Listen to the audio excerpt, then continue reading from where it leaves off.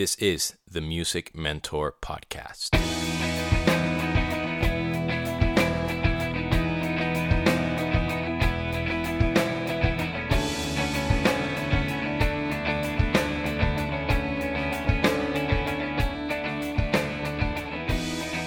What is up, girls and boys, ladies and gentlemen? This is Demian, your host of the Music Mentor Podcast, and welcome to episode number 161.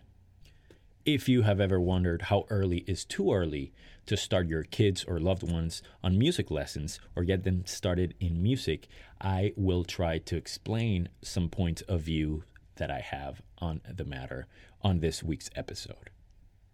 As usual, before I get started, I want to give a shout out to the companies that I endorse: Zildjian Cymbals, Vader Drumsticks, LP Percussion, Evans Drumheads, Gibraltar Hardware, Simpad Accessories, Nirvana Handpans, and of course, Ultimate Ears in-ear monitors. And if you're looking to upgrade your ears, if you're looking to enhance your monitoring experience, look no further.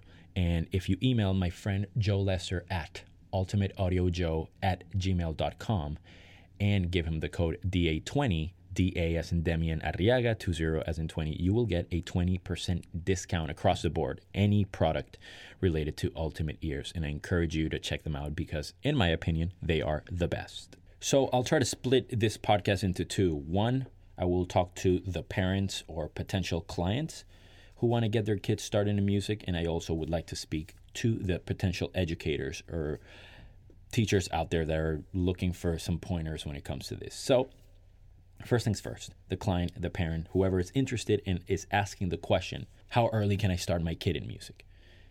My answer is, it depends on your kid. It depends on their attention span. It depends on their height. It depends on their hand size. It depends on their interest in music.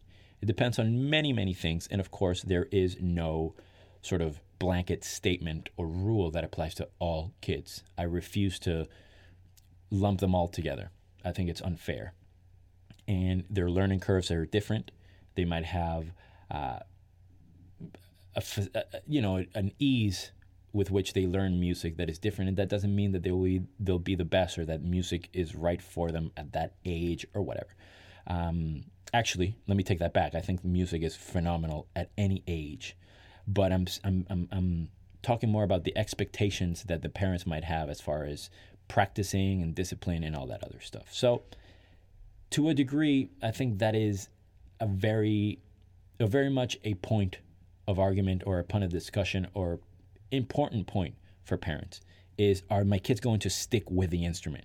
Before I buy them an instrument, I want to make sure that they commit and stuff like that. And I try to stay away from that conversation in a way because you can't tell how much a kid is going to commit in a short span of time.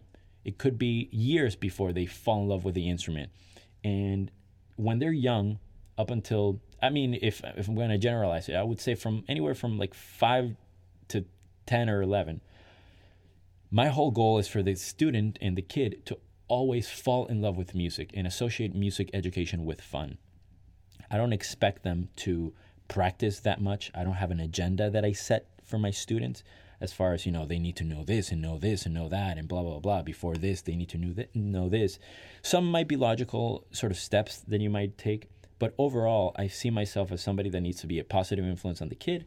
I want to teach them music and teach them how fun it is and try to find a way for them to learn a little bit every day or every week or every month and make the progress consistent or as consistent as possible. The difficulty is, or the obstacle is, how much the kid practices, how much they retain information. And that is part of our jobs as teachers, but also the client, the potential client, has to help the kid, do their homework. And I'm talking about school homework and other chores that they might have. So music might not be, the priority. And that's totally understandable. And I think teachers get that confused sometimes, where they think that music is the most important thing in the kids' lives and they expect these incredible results week in and week out. But again, going back to the parents and the clients, the most important thing, I think, is to choose the teacher accordingly and try several teachers for your kid and see how comfortable they feel with them.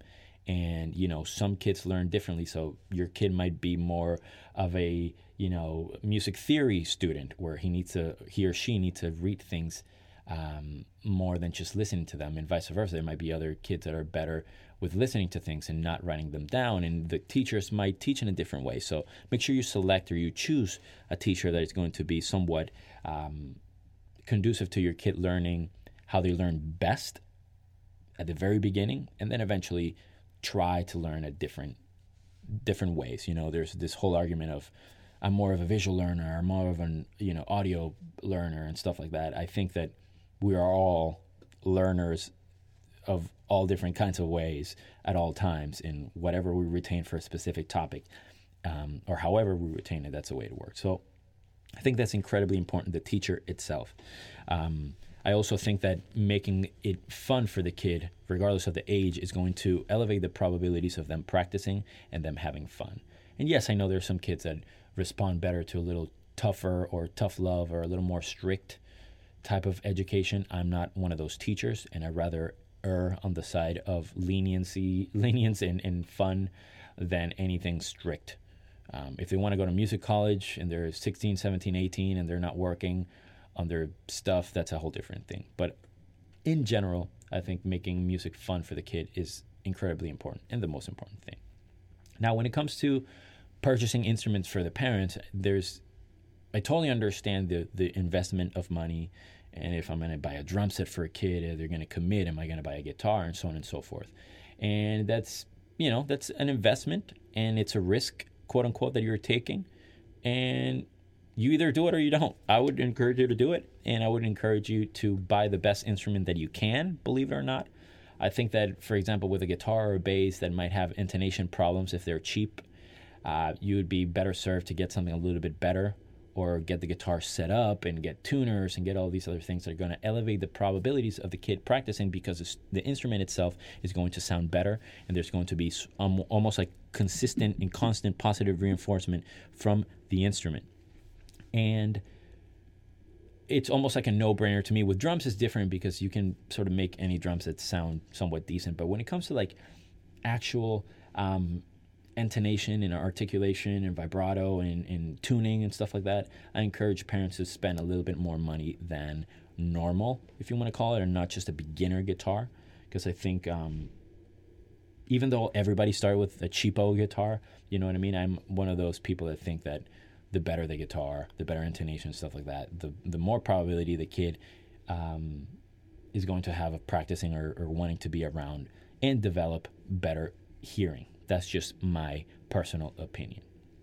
Now, when it comes to you, the potential teacher, and I said this before just now, but the most important thing is to be patient and be responsible and know that you have these kids' lives and the future of their music life potentially in your hands, and you need to respect it and be very, very grateful that you're in a position where you can teach them about music and teach them about the joys of melody and harmony and rhythm and all those things that have made your life incredible. And we have a responsibility with the arts and with everybody that came before us to make it as enjoyable as possible. I encourage you to, if you have, an agenda, if you have a way of teaching and a method and that's it, I encourage you to also think about not having a method and seeing the kid for what they are, a kid or an individual, and see how they react to certain things. Try to be patient. Try to understand their physical ability, not their musical ability, but their physical ability.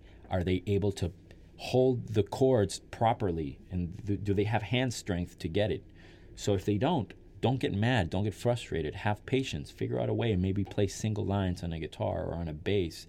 Maybe they need different strings on a bass or on a guitar to sound a little bit better, or get the bends or whatever it is.